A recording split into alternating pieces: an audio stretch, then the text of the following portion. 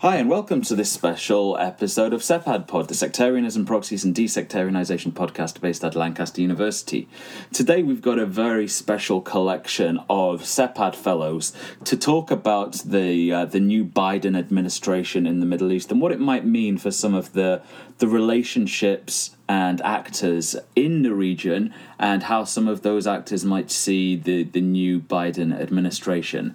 I'm delighted to be joined by Dr. Edward Wasnich, Deputy Director of SEPAD and Senior Lecturer in International Relations at the Open University. Joining Eddie is Dr. Lawrence Rubin. Lawrence is Associate Professor in the Samnon School of International Affairs at the Georgia Institute of Technology. And last but by no means least is the wonderful Banafsheh Keynoush, Scholar of International Affairs and the author of the really wonderful Saudi Arabia and Iran, Friends or Foes. Welcome, everyone. I'm really delighted that we're able to get this together and get people from across the UK and across both sides of the United States into a time that fits everyone. So, Eddie, Larry, Banafsheh, good morning, good afternoon, and good evening. Good morning. So, let's start with you, Larry. The new Biden administration, what's its stance towards the Middle East? What should scholars of the Middle East and people interested in the Middle East expect from the Biden administration, do you think? Yeah, thanks, Simon, for having me. Thanks, everybody here for participating as well. I want to probably just give a big context, just so people are aware of what the administration is or what it's doing, kind of to when it starts to look at the Middle East. And one of it is really just saying the Middle East is not or won't be the primary focus. And I'd probably put it largely or roughly as kind of three C's if you think about it in this context of COVID, China, and climate. And these are the big things. Russia is, of course, important, and it's important in the context of what came out heavily in the Trump administration, the great power competition, but also toward the end of the Obama administration, the last one. And it's relevant because a lot of those same players from the end of the Obama administration are currently in the Biden administration in some of these really senior positions. And this framework, then, therefore, is to see it, if we want to look at more regionally in this context of great power competition, it's going to matter a lot in terms of how issues are framed. That being said, there are a couple of areas that I'll talk about very briefly, and then kind of turn it over to others that are kind of seen as the primary goals in this way. More broadly, one, of course, the big one on everybody's radar, it's containing Iranian nuclear program, as well as its efforts to destabilize the region. The administration sees then ending these forever wars, as they're called. Afghanistan, not part of what we're going to talk about, but Yemen, Libya, and possibly Syria, and then, of course, continuing to secure Israel and Arab-Israeli peace process, building on that. These are all kind of combined, and then the big question mark is advancing human rights and democratization.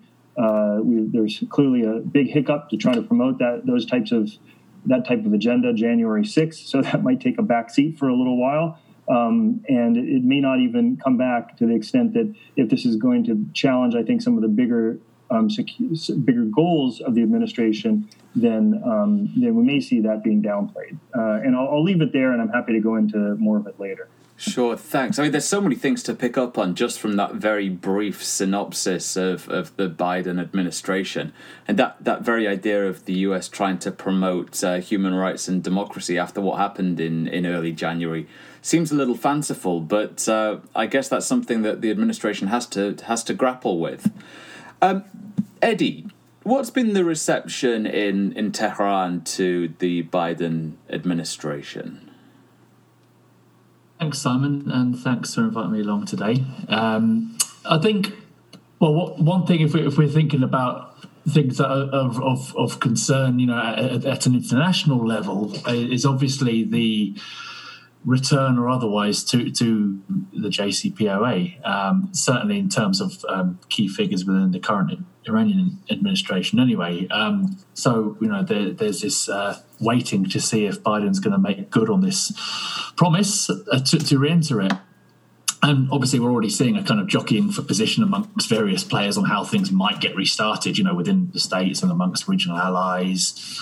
And also, anti-government forces outside Iran seeking to influence the Biden administration, persuade them not to re-enter, all that kind of thing. But, ultimately the mood music is certainly better than it has been for the last 4 years, at least. I think, as is, well articulated in the media with key Iranian spokespersons, figures such as Zarif and others, the position is that the US must recommit first. They're the ones who violated the deal, and there needs to be some kind of trust-building gesture, I think, because we can't forget how damaging that was to the kind of US reputation, and I think certainly among European allies as well, and Iran's been keen to sort of take note of that. And of course, the withdrawal of Trump, from the JCPOA of America, from its commitments to that, I think did undo quite a lot of, I wouldn't say necessarily goodwill or trust, but that kind of very tenuous trust that had been built up over years of painstaking negotiation with the JCPOA. So obviously, from Iran's perspective, no other state has been under that kind of strict inspection. They've maintained its compliance until very recently. And that shift in their position in recent months may well have been some kind of preemptive move to gain some traction, I think, in any ensuing negotiation, of course. But Iran's going to do what's in its own national interests in order to get the best possible outcome of any US re-entering into that deal. And so I think that's why it's saying the US needs to move first, has to rebuild that lack of trust, something that's obviously a default setting, I think, in the Iran-US relationship anyway, unfortunately. But it's not just about a signal to Iran. It's about showing, I think, to the world that the US can keep up this appearance or reassume this appearance of trying to be an honest broker in world affairs, even if the truth is potentially very, very different.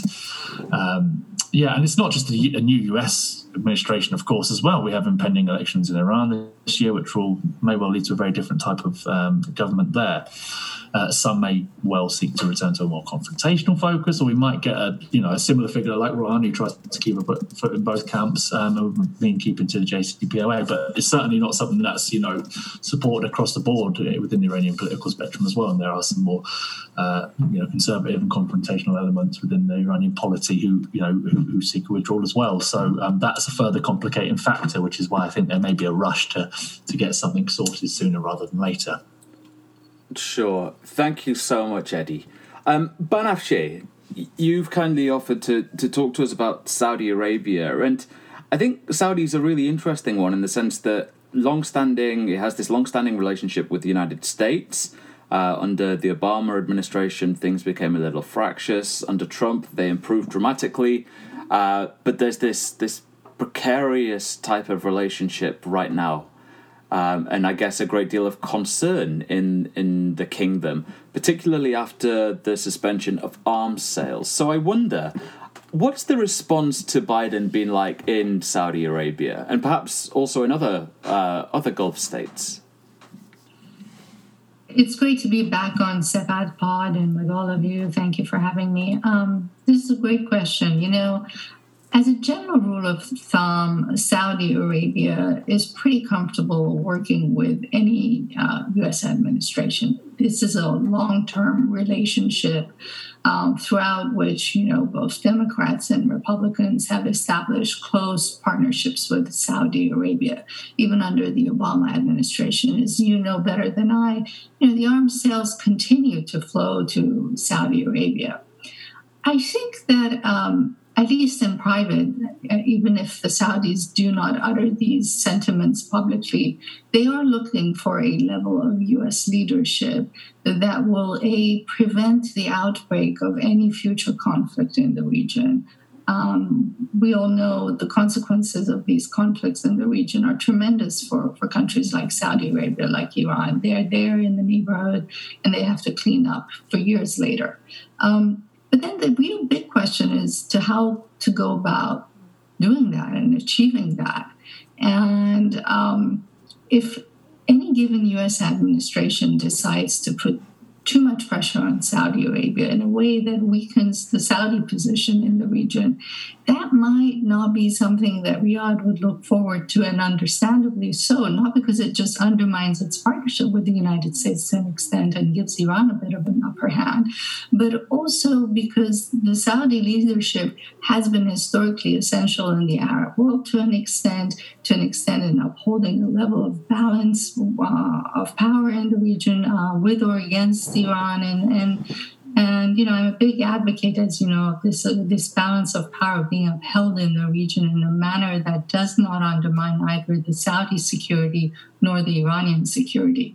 So the big question in Saudi Arabia is really how would the Biden administration go about doing this and achieving this task? As you know, Saudi Arabia is right now in a juncture of time in which many of its Gulf neighbors are sort of reaching out to Israel. Saudi Arabia has to figure out how it's going to navigate that landscape on one hand. On the other hand, how would it deal with Iran if there's a sudden opening or even a gradual opening between the United States and Iran? Because from the Saudi perspective, Iran will not withdraw its attempts to continually influence and project power in the Middle East. And what would the Saudis have to do then? So if I were Saudi Arabia, I wouldn't mind having an assertive Biden administration take on the leadership mantle a little bit in the region and tell everyone what direction these, as Lawrence said, these never-ending conflicts will take, but really in a manner that's not suddenly biased against Saudi Arabia or anything like that, because that would put the Saudis on the defensive. So I hope this helps a little bit. It does, but once again, I think it provokes a lot more questions. Many of them are going to be directed towards the United States. So Larry, maybe we should come back to you. Eddie raised the question about US signaling towards Iran, and many in Iran requiring that type of gesture of good faith. Is that something that we can expect? But also Banafsheh raised questions about US leadership and taking on this mantle of a leadership position. But in light of what you were saying about the 3 C's, is that something that we can realistically expect the Biden administration to be doing, or is it more preoccupied with addressing those 3 C's to actually take on that leadership role? Yeah, no, that's a great question, and I was listening to both Banafsheh and Eddie's responses as well, and increasingly convincing me how complex, of course, these issues are and how interrelated they are. Well, I think that the government, the U.S. government, can do lots of things at lots of different times. The question is what becomes the major focus, and how much is it willing to expend in terms of its energy and resources. And I don't think in terms of, it's pretty clear from expending resources when it comes to military assets in the region is not something it wants to do because of that big context of great power competition and Asia in particular, of course, and then thinking about Europe, but it's really all about China from that perspective. So the extent that matters in that, but we're talking about largely in this sense diplomacy, and a couple things kind of come to mind this way.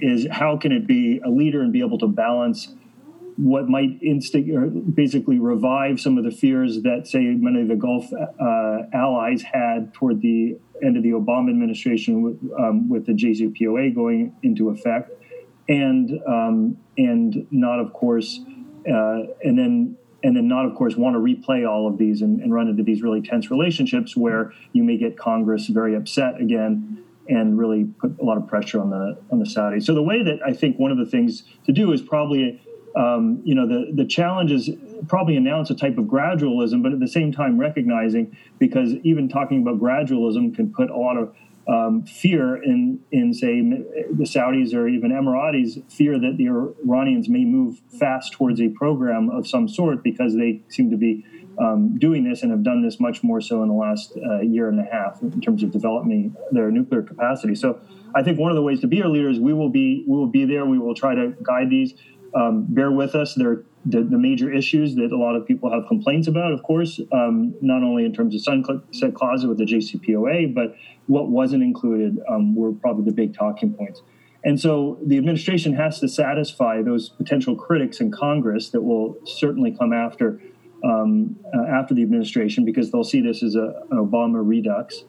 And yet at the same time say we've got to take this into account.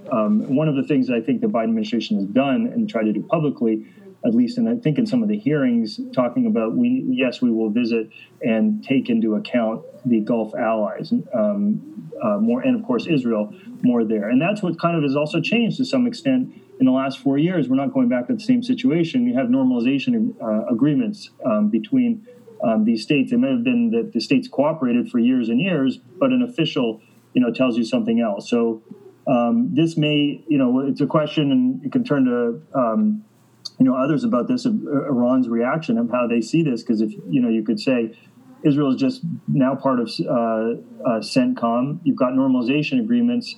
Is that going to put Iran into a corner, or is it going to make, or more amenable to agreements of certain sorts? Anyway, so that's, I'll kind of leave it there as far as how I would see a potential for some type of leadership.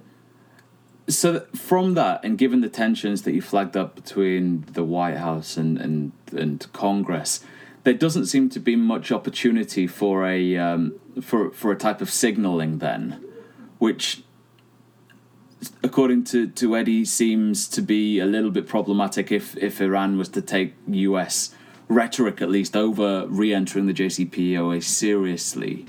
But that point about the realignment of regional politics, I think, is really, really important. So, Banafsheh, how is Saudi Arabia viewing this realignment with regard to future regional politics? This sort of signing of diplomatic relations, I guess, between the various Arab states and Israel, but not the kingdom itself, it should be said.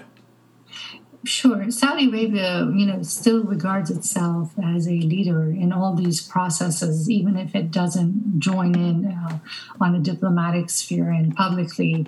The normalization gives us a few clues about the Gulf region in general, as things begin to, the tensions between Qatar and Saudi Arabia begin to ease. What is emerging is the reality that the region needs to improve its economic status, especially in the pandemic and post-pandemic era. And between 2017 and 2020, when Saudi Arabia and Qatar had a falling out, a lot of Gulf projects, including the famous Gulf Railway, kind of took a back seat. And to begin with, the feasibility of some of these projects wasn't quite clear from the start, because they usually embark on mega projects, and it's not clear how many years it takes for those mega projects to yield the economic results that, given the enormity of the investments that are needed to go into them. So one thing is clear: the region, especially Qatar and Kuwait, and to an extent the United Arab Emirates, are very clear that they cannot afford a tension in the region, and Saudi Arabia must go along with that reality, and it has. Now, with the normalization that has occurred between Israel and some of the Gulf countries, all that does is to push Saudi Arabia to continue to figure out how it can maintain an upper hand in this process, because we have to remember that Iran is not the only country that Saudi Arabia is concerned about in the region. Saudi Arabia must also be concerned about Israel to an extent, and maybe Lawrence can talk a bit about that, but over Israel, because, it's a tenuous relationship when it comes to Israel-U.S. versus Saudi-U.S. partnership. And, a level of merging of interests over there is necessary. Now, will that merging involve the isolation of Iran, or will it involve a level of inclusiveness in the region toward Iran that will at least enable the tensions to reduce a bit? That's what I foresee, but, maybe Eddie can also speak a bit more about that.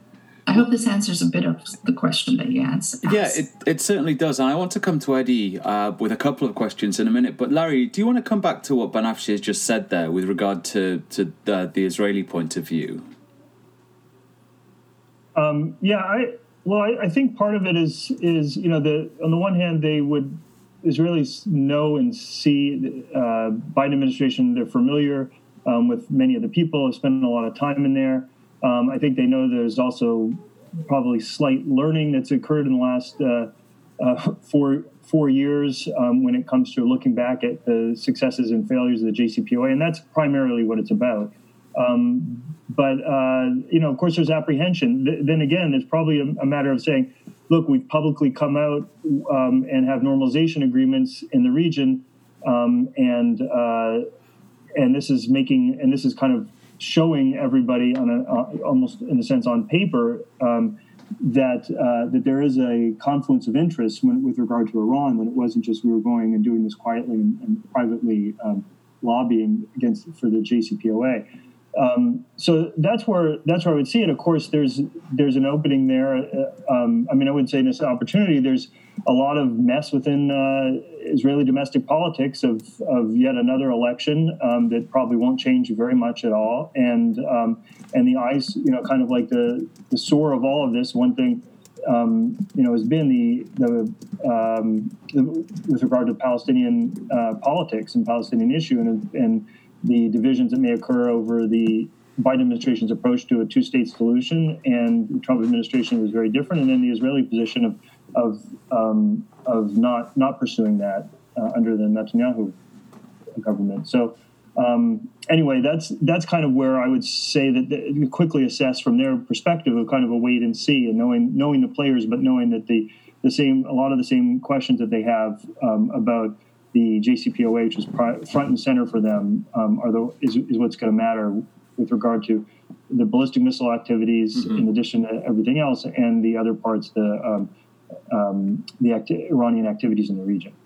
Sure. So, Eddie, looking at it from Tehran, then, what's the view of this normalization and perhaps realignment of regional security after the normalization, the Abraham Accords, etc.? What's Tehran thinking here?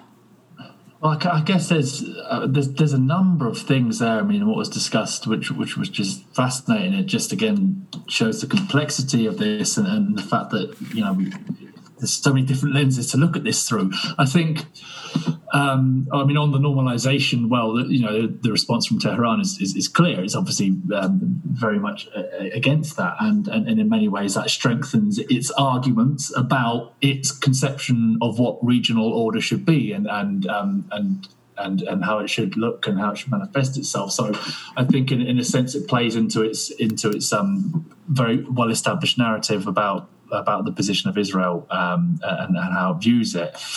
But it also, I think the discussion sort of alludes to some wider questions about, like you say, these regional alignments and also what the US is trying to do to still, in a sense, appease its regional allies, Saudi and Israel sort of chief amongst them, because this is obviously something that was very, very prominent under Trump, and it's something that will continue to be important under Biden as well. And the fact that we're sort of seeing this discussion now of having other aspects, which Larry alluded to, other aspects of Iran's regional activities or its missile program incorporated into a subsequent a new kind of JCPOA2 or something, tying the two together. Obviously, from Tehran's perspective, that's an absolute no-no in the short term, at least. I mean, Iran has indicated actually many times in the past that if mutual trust can be built, based on the usual things, tolerance, respect, then anything's kind of on the table. But ultimately, their focus, with the JCPOA, it's a deal regarding Iran's nuclear program. It was never about its missile program or its regional alliances. And so I think, for they're saying, well, get this right first, and you have the basis for developing trust and further understanding. And obviously, if you start shifting the goalposts before you've even restarted, then it's not going to build that trust. And then I think it has a subsequent, a related thing from that is this issue of regional security as well. So this a forum in which Iran's regional activities and other things can be discussed, it's very much a separate issue. The fact that there's this clamour for other states to suddenly be involved, is because people are perhaps concerned, fearful of what a Biden presidency might mean for them and their security. I think we don't think Saudi is going to be cut adrift completely by the Biden administration. I don't think that's going to happen at all. There might be a slightly more balanced policy towards them. But I think, for Iran, the key point is maintaining and guarding its independence and its foreign policy orientation. That's what it's always been about. And the very thing that guides it is that sense of how the region should look and how any regional security arrangement or talk should take shape. So for Iran, it's region first always. It shouldn't be tied to something like the JCPOA, which is, a wider international agreement. It's about sitting around a table together with other regional states, because for Iran, the problem's always been the external intervention in the region.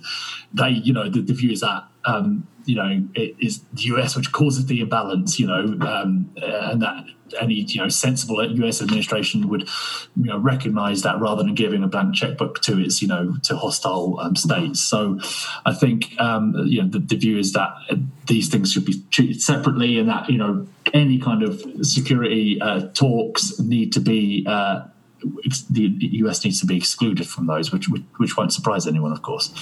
Yeah, and I can't imagine that's particularly well received in Riyadh or indeed elsewhere. Is that fair to say, Banafsheh? Yes, absolutely. Right now, as we all know, Iran has reached out to Kuwait and to Qatar to sort of advance this regional dialogue once again. It's a little bit iffy for Saudi Arabia. I think Saudi Arabia wouldn't mind having at some point its own dialogue with Iran. But to bring the whole region into it and allow other countries like Kuwait and Qatar to have more say at the table, then Saudi Arabia would like to see, raises more questions in Riyadh than answers them. And then there's the question for the Saudis of Iran's real motivations behind this regional approach. In the past, the GCC, the Gulf Cooperation Council, and Iran have engaged in a number of dialogues, but it really went nowhere when things got really tense between Iran and the United States. So unlocking the challenge of the relationship between Iran and the United States is key as well to any level of success in the region and at the regional level. And on top of that, we have to factor in the reality that none of these Gulf states, even Iraq, really want to watch Iran gain the upper hand in any regional dialogue. Imagine from their perspective, if Iran is doing great with the Biden administration and also kind of telling the region what it wants and what it doesn't want and asking everyone to comply. Well, I'm not sure the Qataris or the UAE or, Saudi Arabia would really like that either. So it all goes back from their perspective to the JCPOA and what the United States really wants to do to address the challenge of Iran's regional influence and, a number of other things that everyone today has touched on. So it strikes me that those in the region are waiting to see what the United States is going to do, but their activity and their positions are contingent on the United States doing particular things, with one side viewing or desiring one particular outcome and the other desiring a different one. But then Larry's argument suggests that the US isn't all that focused and has its own types of struggles internally to balance all these competing needs and agendas, which sort of suggests that there isn't going to be any movement on the JCPOA anytime soon, at least from the American side of things. But Larry, in addition to perhaps that brief question, there is of course a practical and a very real set of questions that also need addressing with regard to diplomacy in Syria and Yemen, where conflict continues to rage, and in both states there are devastating humanitarian crises, hundreds of thousands killed, millions displaced from their homes, Yemen on the brink of becoming the first dry state in the world. So serious challenges there. But to what extent did those concerns figure in the Biden administration's concerns? That's a great question. And I kind of want to also go back and say we could also be surprised, in terms of there is some, as Simon, you were asking, like what's a signal to the Iranians? There may be some statement and, comes out in some period of time.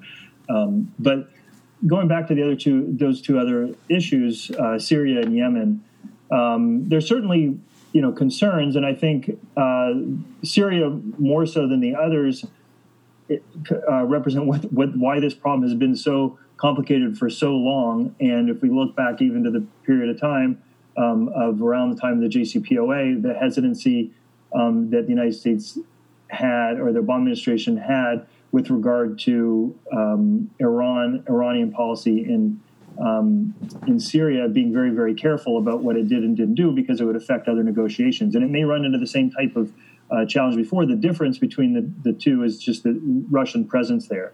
So it may be a question of figuring out how to best leverage that. But then, of course, that brings up to this big issue of how do you view this more generally with regard to Russia and competition? And I think the United States can kind of view many of these things separately to come to agreements like New START and so forth, push in that direction, figuring out what happens when Europe in some type of stabilization, and also allow for some modus vivendi in Syria. With regard to Yemen, though, the question, I think, will come much more so within Congress pushing this back, and this is how it relates back to the Saudi questions and some of the issues that Banafsheh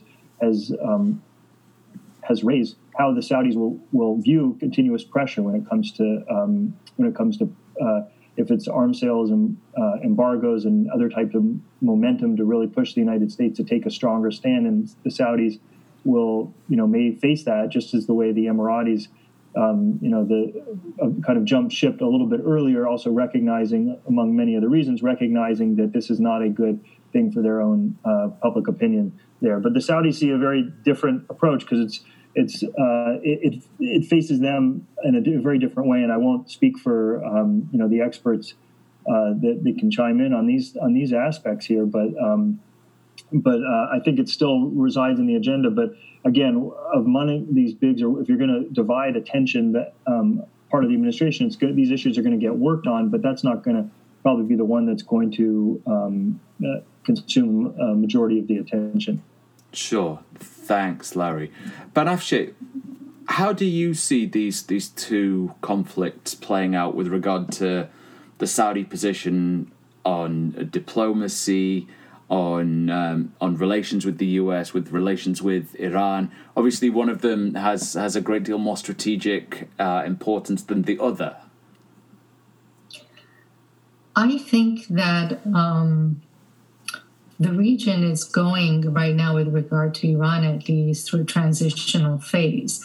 Iran's, as Eddie mentioned, presidential elections are coming up in June 2021, and the hardliners are clamoring for power. And from the Saudi perspective, I think that a wait-and-see approach would probably be a safer, surer sort of route to take between now and then. So to answer your question by way of diplomacy, I think that we can expect a few, steps here and there, like, that have already happened, like Kuwait talking to Iran, Qatar talking to Iran, the Saudis trying to see where they fit in. But ultimately, diplomacy can only begin shaping when there's a clearer vision of which direction Iran and the United States are moving toward. And right now, while there are some promising signs of interest for talks between Washington and Tehran, and my colleagues here can correct me if I'm wrong, it just it just doesn't seem that they figured out exactly how to do that. If Iran wants sanctions lifted first before any further talks are done on the region or anything else, and if the hardliners in Iran are against those kind of talks, then I really don't know where diplomacy is headed in the next few months.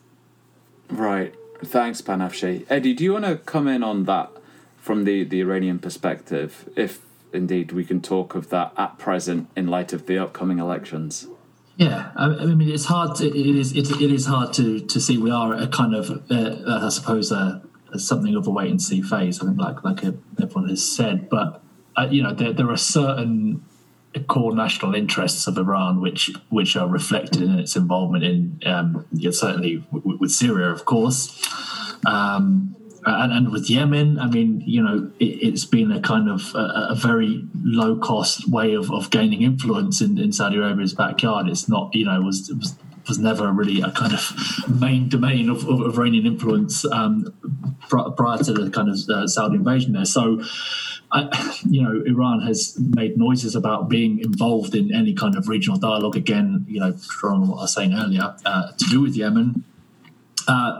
So I think we'll have to see what happens with any pressure from the Biden administration on Saudi Arabia to put an end to hostilities there.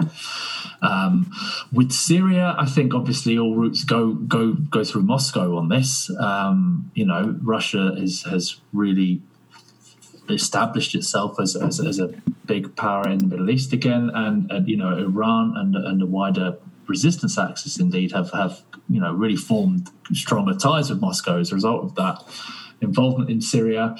And so, this Astana process, which Iran has been heavily involved in with Russia and with Turkey as well, is where it sees, the diplomatic momentum being as far as Syria is concerned. So I think that won't change too much in terms of the Syria conflict, I don't think. Right, okay. I was just wondering if I could just throw in a thought here and get everyone's feedback. There's always this idea of parallel talks that we've all touched on today as well. Like, the U.S. and Iran having their own dialogue and the U.S. encouraging the Saudis to join in on any regional level the discussions with Iran.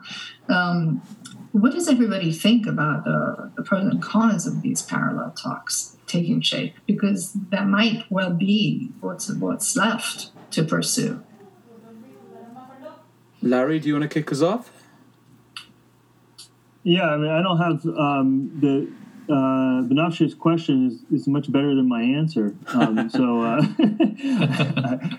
don't think it's ever a bad, obviously a bad thing. There's so many of these talks we never know about. Is the other question we'll find out about in press many years later. But I guess the big fear is what we've also often seen is having these talks, these parallel talks. And the country that feels itself to be a target of the talks not being so happy about it or finding every reason not to be, knowing that the United States might be secretly negotiating with Iran, and then the Saudis are quite upset, and so are the Israelis and the Emiratis, right? So that's kind of the downside of all of it. Anyway, I'll turn it over to others. It's a really interesting and very important point, Banafsheh. I think, the traditional mediating powers, I think, are important here. So obviously Oman, which has this, historic legacy of doing that kind of thing and offering kind of more covert or track-to diplomacy type initiatives.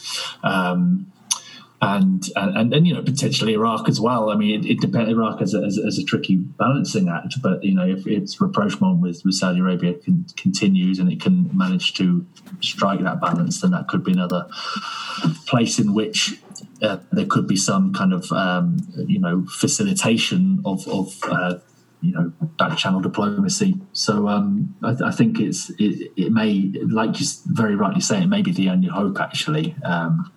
But it's always, states happen to be sensitive of other states' interests and needs. So, the secrecy is often necessary, but, counterproductive as well, as Larry rightly highlighted.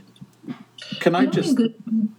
please go ahead. I just want to add one short sentence. Please, Banafsheh, please. The only good news is that both the hardliners and the reformists in Iran unanimously agree that a regional dialogue is good to have. that's the only silver lining for the time being. So they're both in favor of talking with Saudi Arabia. Right. The only spanner I was going to throw in, and it's only potentially a very small spanner, but given the Oman has this long history of facilitating dialogue, of course, and obviously Sultan Qaboos was central to that. But given the transition that is still ongoing, I think in Oman, even though there is a new sultan, I think Oman is trying to reposition itself in the region, and the question would be, to what extent is that repositioning a continuation of the policies advocated by Qaboos, or is it something that's perhaps more in line with its other GCC members? And I guess maybe the same can be said for Kuwait too, who were flagged up as possible mediators, but there were a couple of issues, one pertaining to terrorism, but the other now pertaining to, again, a period of transition. So I wonder to what extent that might impact on things. I'll say a quick word, if I may, about this, and let others please add to it. It's very critical for Oman and for Kuwait to carve out a stronger, independent regional foreign policy that is less overshadowed by the Saudi factor. And with the new leadership in Oman, that's proven to be even more so the case. It's developing a more assertive regional foreign policy.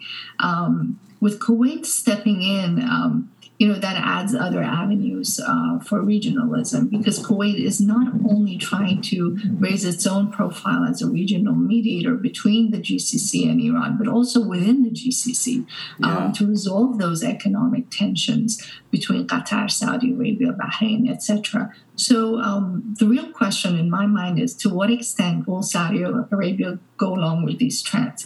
And to what extent, as Lauren said, would the Biden administration be willing to encourage Saudi Arabia to embrace some of these trends? And with that, to what extent will Israel be willing to go along with the US and indeed Saudi Arabia and its other new normalized allies, perhaps?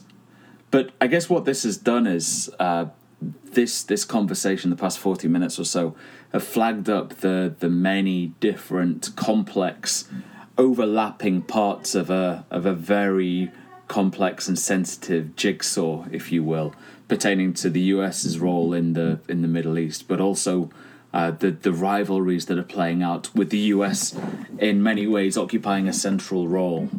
So I guess on that note, with a degree of positivity offered by Banafsheh to maybe counter the concern expressed earlier, I think we must end it. Otherwise, we'll be here all night or all morning or all afternoon, depending where you are in the world.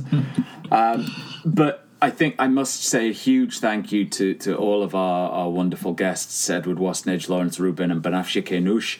A massive thank you to you all. It's been an absolute pleasure talking with you all, as it always is. So thank you for sparing us your time. And a huge thank you, as always, for listening. Until next time, thank you very much.